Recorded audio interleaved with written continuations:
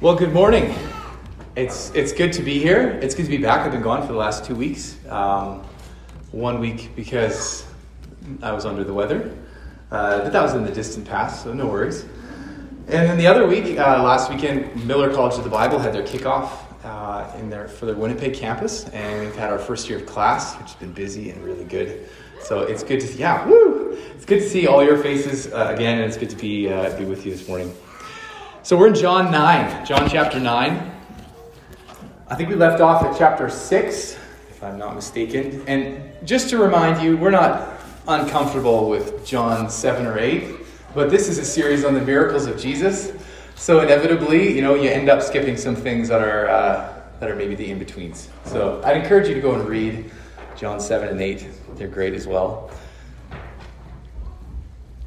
And I've entitled the sermon this morning, You Have Seen Him. And this is actually taken from the text. And I think it represents sort of the climax of the text.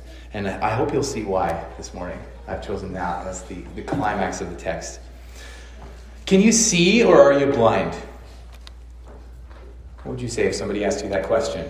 It's like, of course I can see, right? Or, of course I'm blind. Like, are you rubbing it in, right? Depending on your sighted status.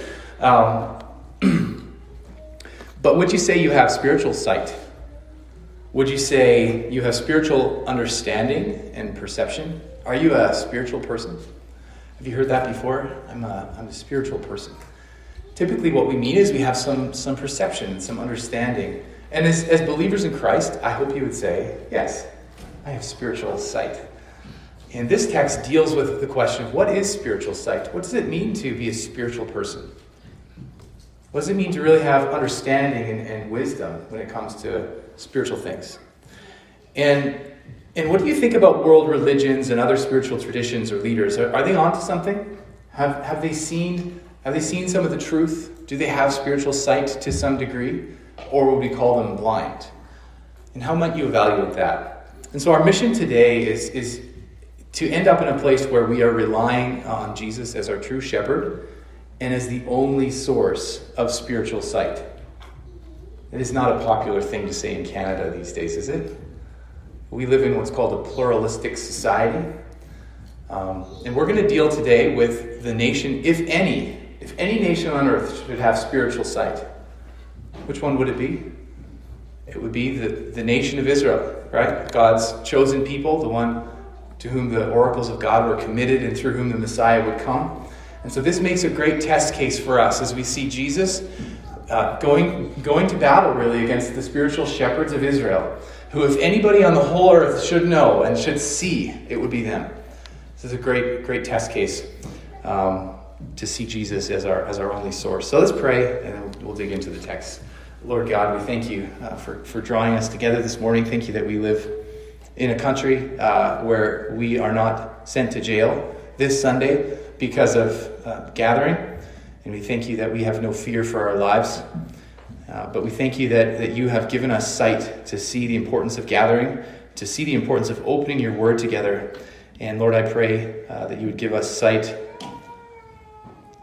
Give us sight in your word as we seek to see the face of your Son. In Jesus' name, amen. Can you turn down my gain just a little bit? Thanks. All right, all right, here we go. Okay, we're good. So before we dig into chapter 9, we should probably back up a bit into chapter 8, because it's actually pretty important to understand the context of chapter 9. And even though I've been assigned chapter 9 to preach on, I can't really preach on chapter 9 without going to 8 and 10. Okay, so we're in for a lot of text today. I'm just giving you fair warning. Chapter 8, though, ends in this way. Jesus has just had a debate in the temple with the Pharisees, and they said, Abraham is our father. And he says, well, no, if Abraham were your father, you would believe in me, because Abraham was a man of faith. And I am God's man. I am God himself made flesh. So Abraham looked at me and believed, and you don't. So that makes you not children of Abraham, which is highly insulting. And so they slash back in chapter 8, verse 48. The Jews answered him, are we not right in saying that you are a Samaritan and have a demon? They're slinging it right back, right? And he says, I don't have a demon, but I honor my Father, and you dishonor me. And so Jesus continues on with a remarkable claim. In verse 58, he says to them, truly, truly, I say to you, before Abraham was, I am. A direct claim of being an eternal, being the eternal deity. Really. I preceded Abraham, and he put his faith in me. And everybody knows, in Genesis it says, Abraham believed God, and it was credited to him as righteousness. This is a direct claim of the divinity of Christ. And so naturally, they know how to respond to this. Verse 59, so they picked up stones to throw at him, but Jesus hid himself, and he went out of the temple. So by the time we arrive in the first verses of chapter 9, Jesus is on the run. He's a fugitive on the run for his life, right? You don't pick up stones to give somebody a full body rub or anything like that, right? This isn't an exfoliation treatment. They're trying to kill him. And it's remarkable then, as we get into chapter 9, verse 1, how casually things seem to proceed. But don't be fooled. This is still very much a heated context, and the debate is still very much raging, all right? So we continue to read 9 verse 1, as he passed by, he's fleeing for his life out of the temple, and he happens to see someone. And what does he do? It's like, I'll get back to you later. I'm on the run. No, he stops. He says he saw a man blind from birth, and his disciples asked him. So his disciples, they've been kind of absent from the conversation for a while, and it seems that they've rejoined him. So there might be a little bit of time, right, between fleeing the temple, but this does seem to be, in the text anyway, the very next event. And so his disciples asked him, Rabbi, who sinned, this man or his parents, that he was born blind? And, all right, there we go. So really, this is a misplaced question. This is the wrong question. It's a good question, but it has wrong assumptions. So let's walk through it. The question of really who Jesus is and whether you see him rightly with your spiritual sight doesn't begin with a question of the identity of Jesus. It begins with the question of the nature of this man's blindness. What's the cause? What's the cause of blindness? Whose sin was it?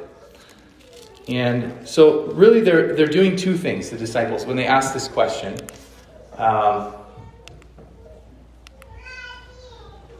right, so who sinned, this man or his parents, that he was born blind? So the first thing they're doing is they're reflecting common understanding of the time, which Rodney Whitaker says it like this. People commonly assumed that disease and disorders on both the personal and national level were due to sin, as summarized in the rabbinic saying from around AD 300, and probably quoting a tradition that goes back prior to that, quote, there is no death without sin. I would agree, right? And there is no suffering without iniquity. Well, that's true, isn't it? We live in a fallen world. The wages of sin is death. But there's something missing from this. And so really, this is the conflict. Do people suffer innocently? Now, as a Christian, you should have at least two examples in your mind in Scripture that will help correct this universal concept that every time you see suffering and death, it's because that person sinned, right? Job would be one example. And a man who's suffering is, though he's not sinless, it does say he's blameless, right? He doesn't engage in the sins that plague his generation. And all the way through, the narrator is consistent that this man is blameless and upright before God, and he's in the right. So what is God doing? He's proving a point in heaven. He's showing that God does not have to buy friends with blessings, but that people will serve him for nothing. God is worthy of glory, even if he gives you nothing in return. Okay.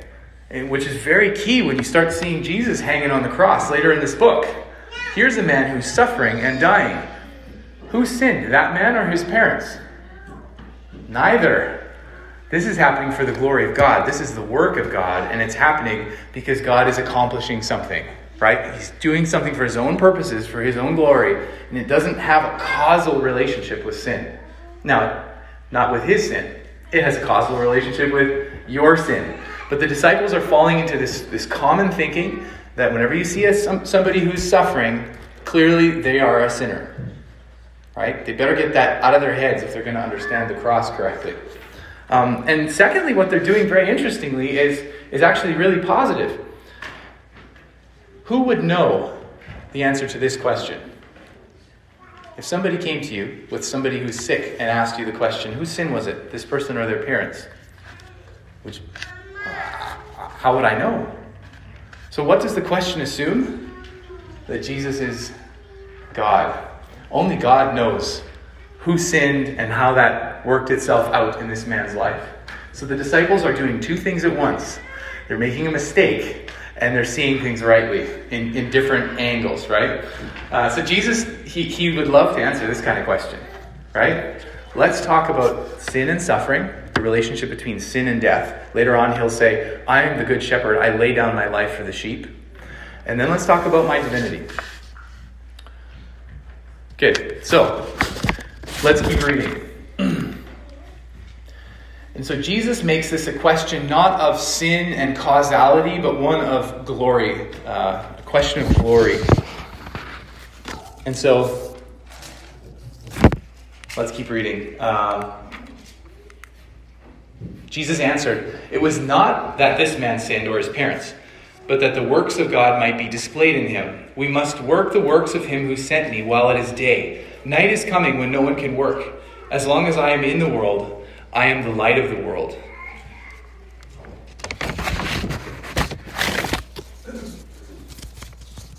So, what is his answer? God did this to this man to display God's mighty work in his life. So they're asking a question of cause, and he is answering it. He's saying the reason this is here is that God has a plan. This is part of the plan of God. And so does God cause babies to be born blind? Apparently the answer is sometimes yes. Sometimes yes. And in the case of this man, the answer is yes. And it's so that Jesus could heal him. And that he might glorify God for the grace in his life. And he might see for the first time, not only with his eyes, but that he might meet the Messiah as the first person who he sees. It's a beautiful thing. And does God take credit for this kind of thing elsewhere in the scriptures? He does. Isaiah 45, he says, "I form light and I create darkness.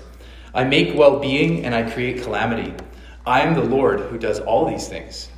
And the word for calamity there is ra in Hebrew, also sometimes translated evil. So God takes credit. He's not like once evil's in the picture, God can have no plan anymore. Right? God is capable of being in situations where there's both good and evil. And like Joseph said, you planned this for evil, but God planned it for good. Same event, same calamity. God has designs for good, and mankind has designs for evil. So God is in no way sinning. He is in no way evil, but he's certainly capable of using the evil and the sin in the world for his own glory. Absolutely. And yet, the question of the disciples is based on a misunderstanding of human sin, that it's always divine justice. And so this has been addressed in Job, that innocent people do suffer for reasons other than their own sin. And the answer is here, that the works of God might be displayed. And so there is a sense in which every aspect of our lives, including our own suffering, is an occasion for God to show his own glory and his own purposes. And so back to Rodney Whitaker, he says, Scripture describes 4 types of suffering viewed in terms of causes or purposes. First, suffering as a proving or testing of our faith. Genesis 22, Deuteronomy 8, and the book of Job. Second, suffering is meant for improvement or for our edification in Hebrews 12. Third, suffering as a punishment for sin. That's a valid category in Deuteronomy 32, Jeremiah 30, and John 5. And fourth, suffering that shows forth God's glory, as here in our story and later in the raising of Lazarus. And there's a fifth form of suffering, that which comes from bearing witness to Christ, illustrated by what happens to this former blind man in being cast out of the synagogue. So his suffering does not end when he's healed. He's in fact excommunicated, another kind of suffering for the sake of the name of Christ. And so the way that Jesus really answers their question is with a miracle. They were not asking for a miracle, right? They just want to know causality. And so Jesus' answer does go on And so he, having said these things, he spit on the ground and made mud with the saliva. Yeah. Then he anointed the man's eyes with the mud and said to them, "Go wash in the pool of Siloam," which means sent. So he went and washed and came back seeing. So Jesus is going way beyond the original question. And so the miracle has a specific meaning. This is Jesus' answer to the question not only of what caused the blindness, but also to the questions of the debate that's been going on in the temple. Is Jesus God? Is he the Son of Man who came to lay down his life for the sheep? Is he who he says he is? And the answer, really the ultimate answer in this text, is later on, and the man believes and worships Jesus, showing that he now truly sees. So God wants to use this man's blindness not only to give sight and show that God can do amazing works, but that the ultimate sight is to see and believe in Jesus. Now this Siloam probably comes from the Hebrew word shalach, with some extra endings. And interesting that John, the narrator, tells you what this means. That tells you John is not just interested in telling you where this miracle happened or where the man was told to go and wash. He wants you to associate this miracle with the meaning of the pool of Siloam. Why might that be? Because Jesus has been sent from the Father, and you need to recognize that. This is the Son of Man, sent to seek and save the lost. And so he sends the man out to the pool to show and demonstrate that he really is the only begotten Son of God, sent from the Father's side. And to strengthen this point, that Jesus comes from the very bosom of the Father. Remember in John 1, we read in the introduction to this book that the Word was made flesh and dwelt among us, right? And we have seen his glory. And what do we learn about the Word? That all things were made through him. And so what is this weird mud-spit combo all about? Probably my best guess is that Jesus is reshaping this man like he shaped the original Adam. Right? He's the one who can create sight out of mud. He can give the breath of life into a lump of mud that he's shaped with his hands, and it becomes alive. And that's what he's doing with this man. He's not just healing his eyes, right? Isn't he breathing new life into his soul so the man can look at him and say, "You're him. You're my Messiah. You're my God." That's really what he's up to here. He's bringing you back to the garden, I think. All right. So Jesus makes his point, and then we get a whole bunch of more wrong questions. People do not know what to do.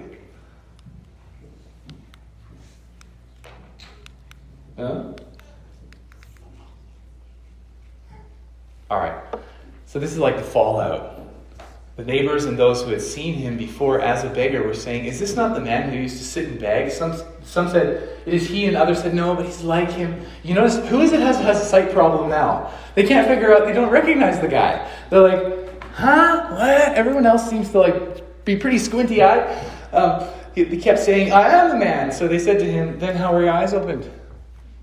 Again, it's a question what? Of cause, right? The disciples, they want to know what caused the blindness. Now everybody wants to go, what causes sight? And the question is totally wrong. They should be asking, who did this? Why did he do it? And what should I learn from that? Right?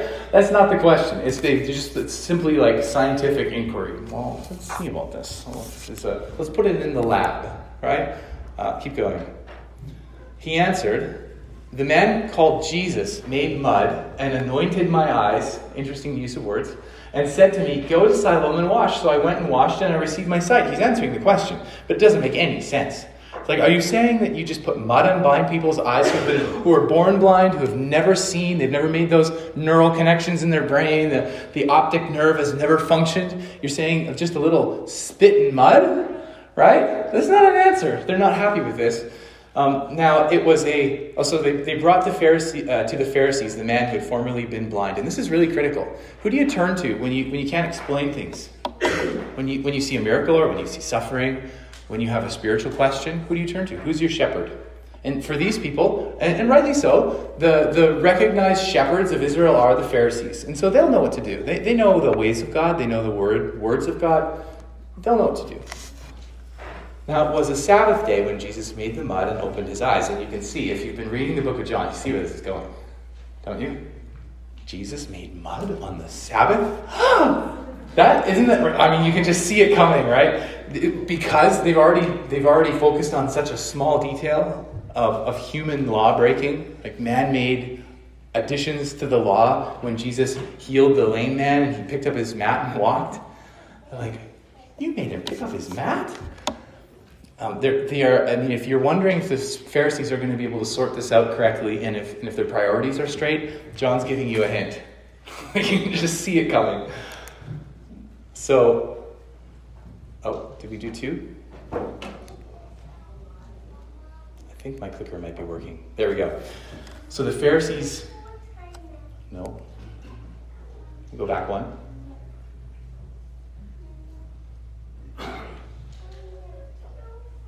No, we got that one. Okay, keep going.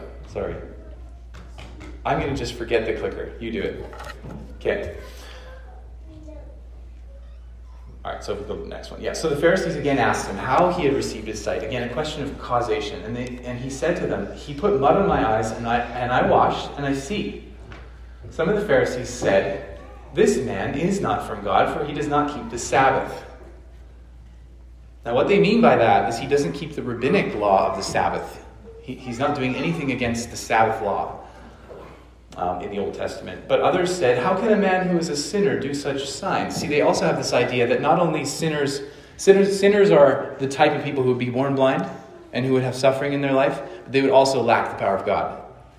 And that is, it's kind of a misconception, but they make it anyway. How can a sinner do such signs? And there was a division among them. So there's an argument. Not a question of, hey, what would it mean if a miracle that's never been done in the history of the world is done in such a remarkable way by a man who claims to be God, who we've never been able to catch in actual sin, right? Who seems to have love and courage when he speaks the truth. Not what would that mean, but, well, we don't buy that explanation, but we just know he's a sinner, so it just can't be. It's really in denial. Next slide. So they said again to the blind man, what do you say about him since he's opened your eyes?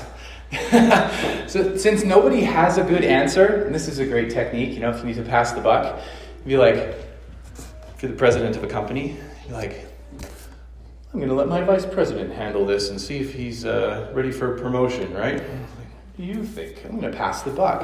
What's your opinion? And so now they've gone from causation to the opinions of other people because they really don't know what to do with this. And he said he is a prophet. Why would he say that? Why would he say he's a prophet? Because he heard the conversation between the disciples and Jesus. Right? So a prophet is somebody who speaks the words of God, knows the mind of God, and delivers God's words, and then they come to pass. And so the question was, and I'm sure the blind man was quite interested to hear the answer, who sinned, this man or his parents? Neither. God's going to do something here. And then he puts mud on his eyes and tells him to wash in the pool. And sure enough, when he washes in the pool, he can see. Every word that Jesus spoke was true. This man is clearly a prophet. If Jesus was wrong, and it was this man's sin or his parents' sin, and God was not willing to give him sight because of the sin, then Jesus wouldn't have been able to heal him. If God did not agree with his son, if the Father and the Son disagree on this, right? If the Father and this Messiah claimant are not in agreement, God would not have allowed such a miracle to take place in Israel.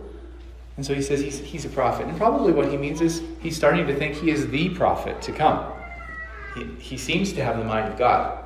The Jews did not believe that he had been blind and had received his sight until they called the parents of the man who had received his sight and asked him, is this your son whom you say was born blind? How then does he now see? And his parents answered, and they're really just evading the question. We know that this is our son, and that he was born blind, but now how he sees now we do not know, nor do we know who opened his eyes. Ask him; he's of age; he'll speak for himself. passing the buck. And then the explanation comes, next verse. His parents said these things because they feared the Jews, for the Jews had already agreed that if anyone should confess Jesus to be Christ or the Messiah, he was to be put out of the synagogue. This is really early in church history, right? I mean, the big divide between Christianity and Judaism is already starting to form. You want to put your faith in Jesus, you get kicked out of the synagogue. The same is true today. If you're a Jew today and you put your faith in Christ, you're dead to your family, you're out of the synagogue, they will not talk to you again. So this has been a 2,000-year tradition. And his parents said, so he's of age, ask him. In other words, don't put this on us. We had nothing to do with this. All right, so for the second time, they called the man who had been blind and said to him, give glory to God. And that is the point of the miracle. We know that this man is a sinner. What are they looking for? They're looking for the man to just go, yeah, you're right. You know, he's probably, I wouldn't worry about this Jesus guy. He's no threat to you. He's probably not the real, he's just a healer. It's just an accident. They're looking for him to excuse their blindness. And at this point, it's willful blindness. They can see what's happened.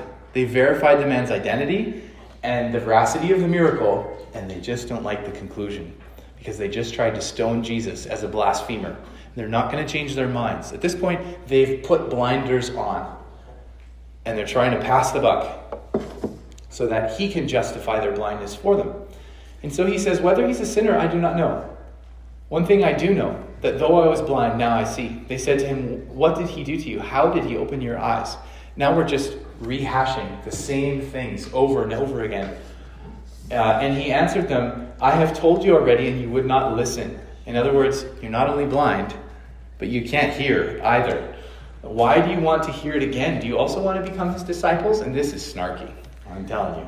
His parents know that if you confess Christ, you're going to be put out of the synagogue. And he's just like, oh, you going to start a Christian church?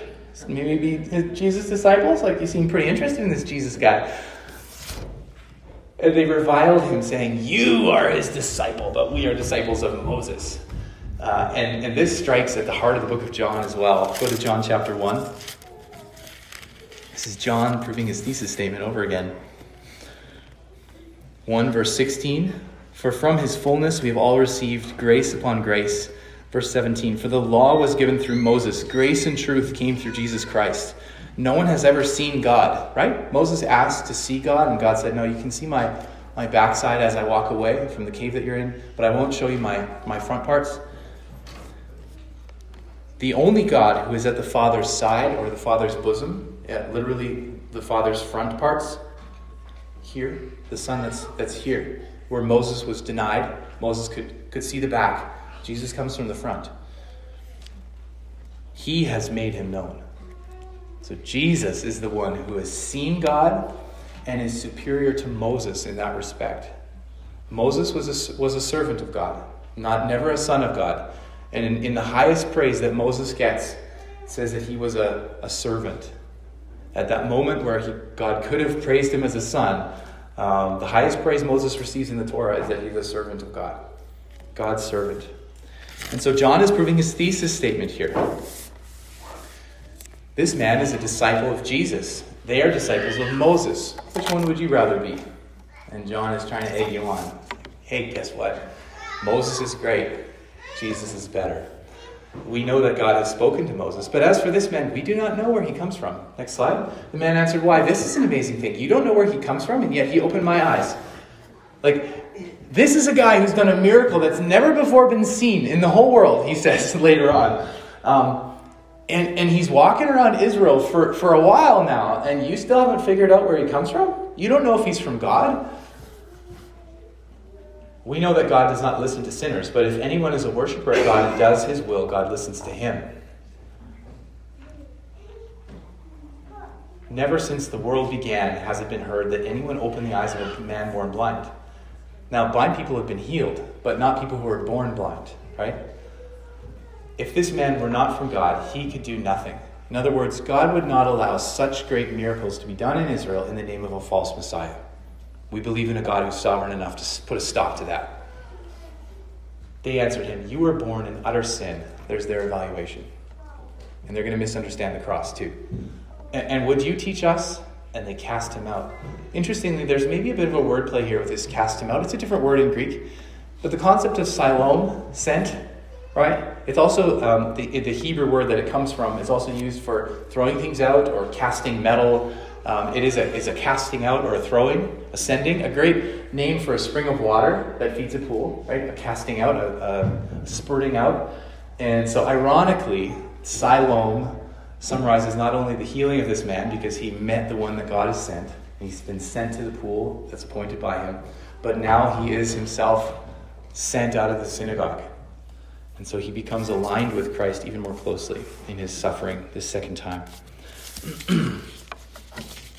So it seems that their main problem is that Jesus made mud on the Sabbath, but really it's the fact that they just know that Jesus is God and they don't want to see it. So the verdict that they come up with is that Jesus can't be from God because he made mud on the Sabbath. The man confesses him as a prophet. The parents are evasive. The man mocks the shepherds of Israel, just throws it in their face, and then he says, this is something I've experienced that no one has ever experienced before in the history of the world. It's amazing. And now let's look at some of the Bible background here. So there are very few healings of blind people in the Bible. The only person to heal blind people in the Bible is Jesus, a few times in his earthly ministry. And then arguably after Saul is healed from his encounter with Jesus, Jesus is the one to blind somebody as well, in Acts 9. And I think that's a side note, but if you're reading Acts 9, just know that Saul did meet the real Jesus because he has the power both to blind and to appoint the place to go for healing, right? Just like in our passage today. It was the true Jesus. But God is the giver of sight. Over and over again in the Old Testament we see this. For example, in Numbers 22, verse 31, you don't have to turn there, I'm going to rapid fire these. The Lord opened the eyes of Balaam, and he saw the angel of the Lord standing in the way with his sword drawn in his hand. And he bowed down and fell on his face. Balaam was a prophet, a pagan prophet, who was supposed to curse Israel. And his donkey simply would not go down the path until the Lord opened his eyes to show him the angel of the Lord standing in his way and realized why his donkey wouldn't go. This is a man, the ancient Hebrew word for a prophet is actually seer, someone who sees, roe, somebody whose eyes have been opened. And that's how Balaam describes himself in his prophecies, whose eyes have been opened. And so this man who is a seer is hired by a pagan king and is supposed to curse Israel. By the end, he realizes he's been blind, not only to the angel of the Lord standing in his path, but also the fact that the Lord is not willing to curse. The Lord is willing to bless. And so almost involuntarily at the end of his prophecies in Numbers 22, Balaam blesses instead of cursing. This huge climactic blessing. And so the very first blind man healed is probably Balaam. In 2 Kings 6, Elisha prayed and said, "O Lord, please open his eyes that he may see." So the Lord opened the eyes of the young man, and he saw, and behold, the mountain was full of horses and chariots and fire all around Elisha. This young man has been tempted to believe that they are alone. And Elisha says, "Give him sight." And what does he mean? He means spiritual sight. Let him see what's really going on. Let him see the heavenly realities. Then, in Psalm 119:18, the psalmist prays, "Open my eyes that I may behold wondrous things out of your law." The psalmist assumes that if God doesn't give you spiritual sight to understand what's in the Bible, you won't see it. And so you need to pray. When you read your Bible, "Lord, open my eyes. I'm just a blind human. I'm going to miss so much. Would you show me wondrous things in your law? Because they're there, but I will miss them unless you grant me my prayer." Psalm 146:8, the Lord opens the eyes of the blind. The Lord lifts up those who are bowed down. The Lord loves the righteous. Isaiah 35:3-7, strengthen the weak hands and make firm the feeble knees. Say to those who have an anxious heart, be strong, fear not. Behold, your God will come with vengeance, with the recompense of God. He will come and save you. Then the eyes of the blind shall be opened. You think the Pharisees knew this passage? Your God himself will come. And at that time, the blind will receive their sight. These are the spiritual shepherds of Israel who know the word. And they know what Jesus' healing of the blind should mean, and they reject it. says, "Then the eyes of the blind shall be opened, and the ears of the deaf unstopped. Then shall the lame man leap like a deer, and the tongue of the mute sing for joy. For waters break forth in the wilderness and streams in the desert. The burning sand shall become a pool, and the thirsty ground springs of water." In this passage, blindness is equated with a desert land, and the sight that the Lord gives, spiritual sight, is equated with streams in that desert. It's a beautiful picture. And then for your Sunday study later on, read Isaiah 42 and John 9 together. And you'll see that Jesus is just fulfilling this whole passage in spades. And unfortunately, we don't have time to go there today. But I guess this is the question. Are we okay with God being the one to blind or to give sight? All for the sake of his glory in human lives. Are we ready to view suffering as an opportunity for the grace of God to be demonstrated in our lives or the lives of those who are dear to us? The Old Testament consistently says God alone is the one who can blind or give sight. Jesus comes and he's able to do the same. Are you okay with that? Are you okay with seeing in your Bible reading what the Lord wants to reveal to you? Or is it all about how smart you are and how you can scientifically diagnose or how you can slice and dice and reason? Ultimately, scripture interpretation is a spiritual exercise. It's not a science. It's not a rational pursuit. It's not a dry academic discipline. When you open your Bible, you come as someone who's blind, and you pray like the psalmist, "Open my eyes so I can see wondrous things in your word." And of course, the first thing he wants to show you is Jesus and him crucified in your place. All right.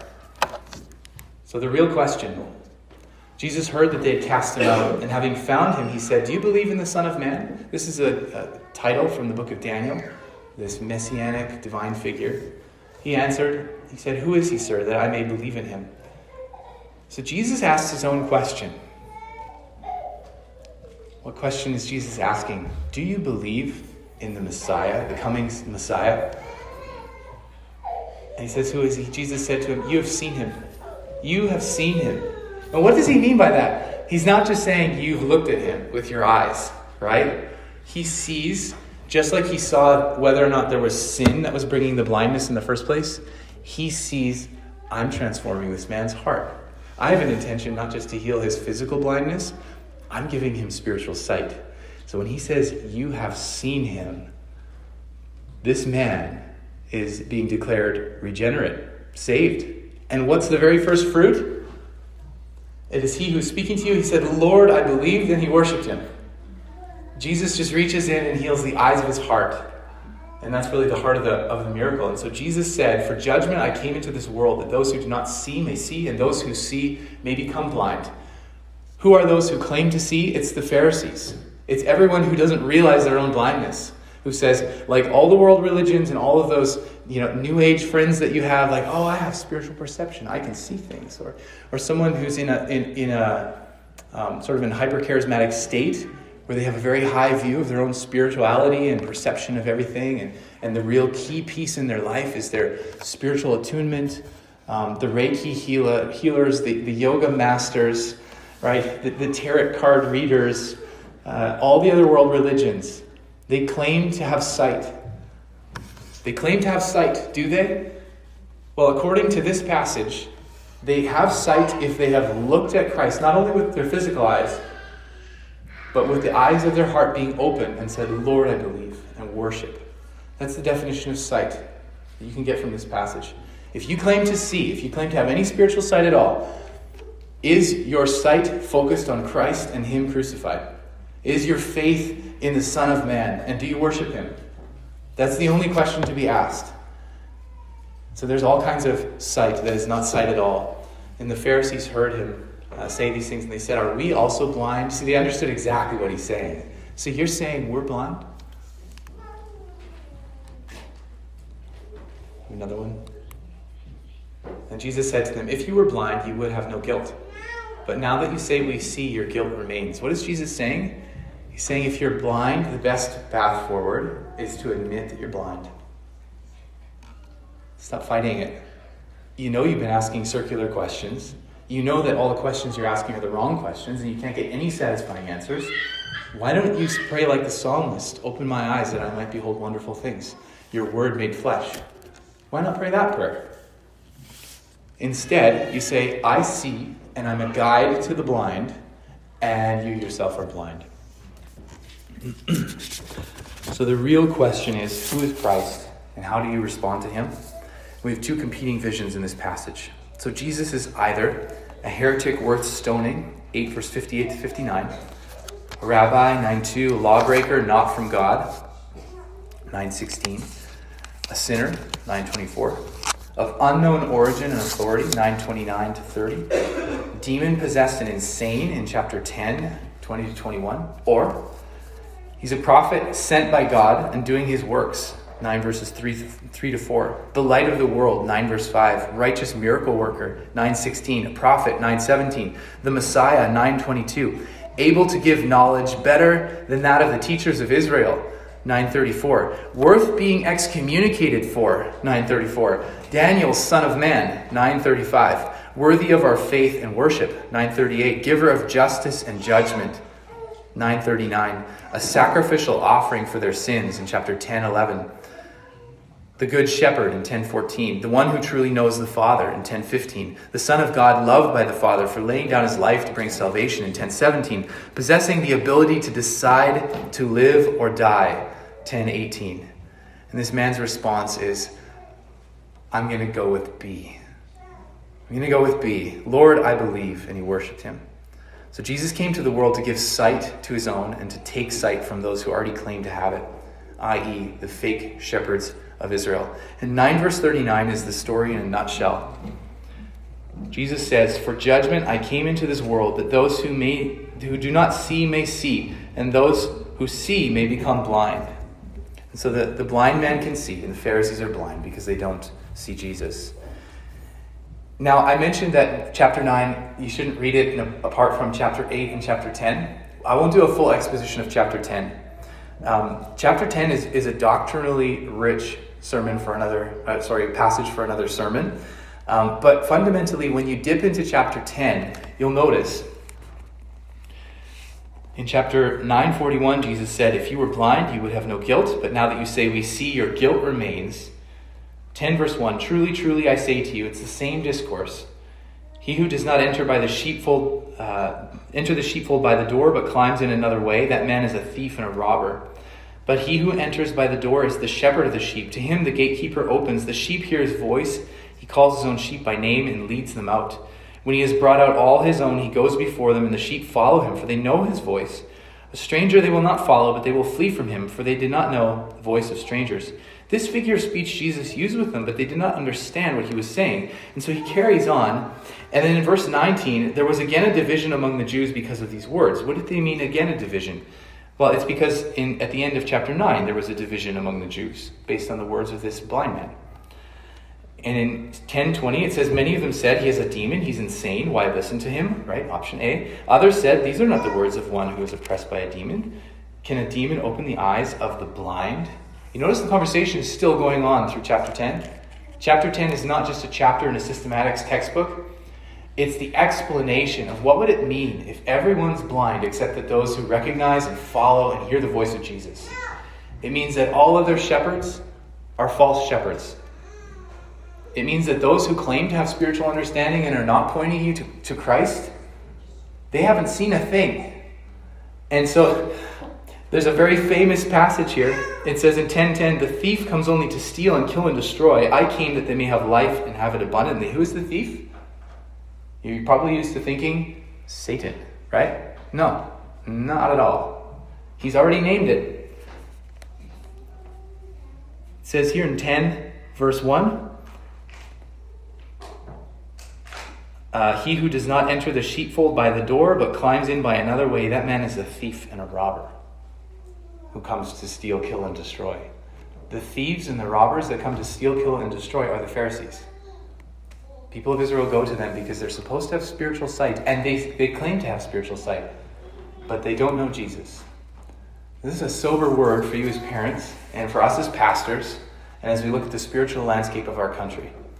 It is not the case that world religions around us or that other spiritualities have seen a glimpse of the truth and they're all helpful in their own way. They have come to steal, kill, and destroy.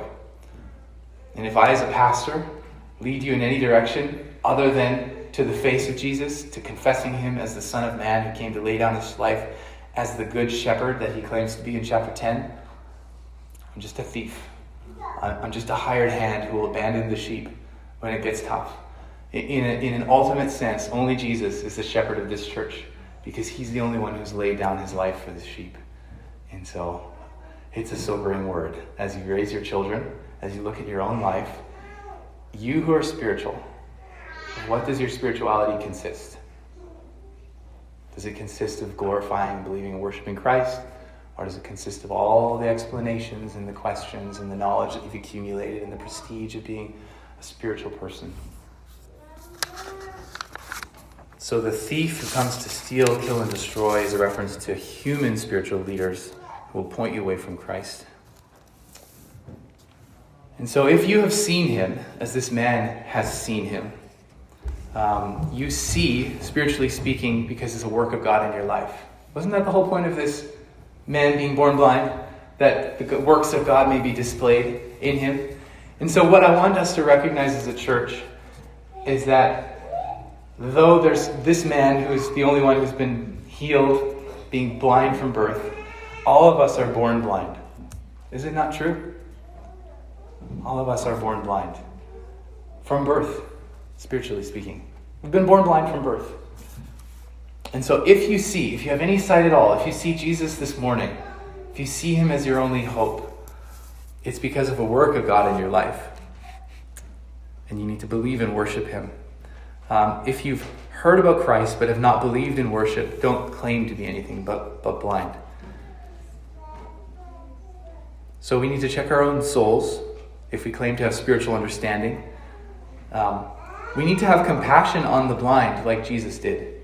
Jesus was not just interested in knowing the answers about spiritual blindness. He wanted to provide healing. And we can do that by pointing others to Christ so that they might also see him. And then also when God does something miraculous, the question to ask is not how, but what does this mean and what can I learn? So this is true of the doctrines of regeneration, which I preached on here. The question is not how does it work? The question is, Lord, how can I glorify you through what you've done? The sovereignty of God in salvation, the incarnation of Christ, the miracles of Christ, and also the suffering in your own life. The first question out of our mouth should not be, what caused this? Or how did it happen? You can ask those questions, but the first concern is, Lord, I know that you work all things to your glory. How do you want to work in this situation? How can I see you better because of my suffering and my circumstances? Finally, in closing, there's a song that we've sung here, and it goes like this. Amazing grace, how sweet the sound that saved a wretch like me. I once was lost, but now I'm found, was blind, but now I see. What is it like to move from blindness to sight in the spiritual realm? 'Twas grace that taught my heart to fear, and grace my fears relieved. How precious did that grace appear the hour I first believed. When did the grace become precious in the hymnist's sight? The hour I first believed. Previous to that, what was the state of his heart? Fear. Right? 'Twas grace that taught my heart to fear and then relieved my fears. If you're sitting here today and you go, oh boy, I'm not sure I've been seeing things rightly. I might be blind. I might be blind. I might not even recognize that when I come to the Word of God and to the face of Christ that I come as a blind man. That's terrifying. It can be very scary. And yet, just like the blindness in this man was brought from birth so that the work of God might be in his life, maybe your life story up to this point exists because God wants to show you your blindness spiritually so that he might do a transforming work in your life. And if this has been your story, that your fear of him has been, by grace, transformed into something that's precious, and you now have sight, go and share that this week. Don't be afraid to talk about your former spiritual blindness and what it means to really see Jesus. Let's pray.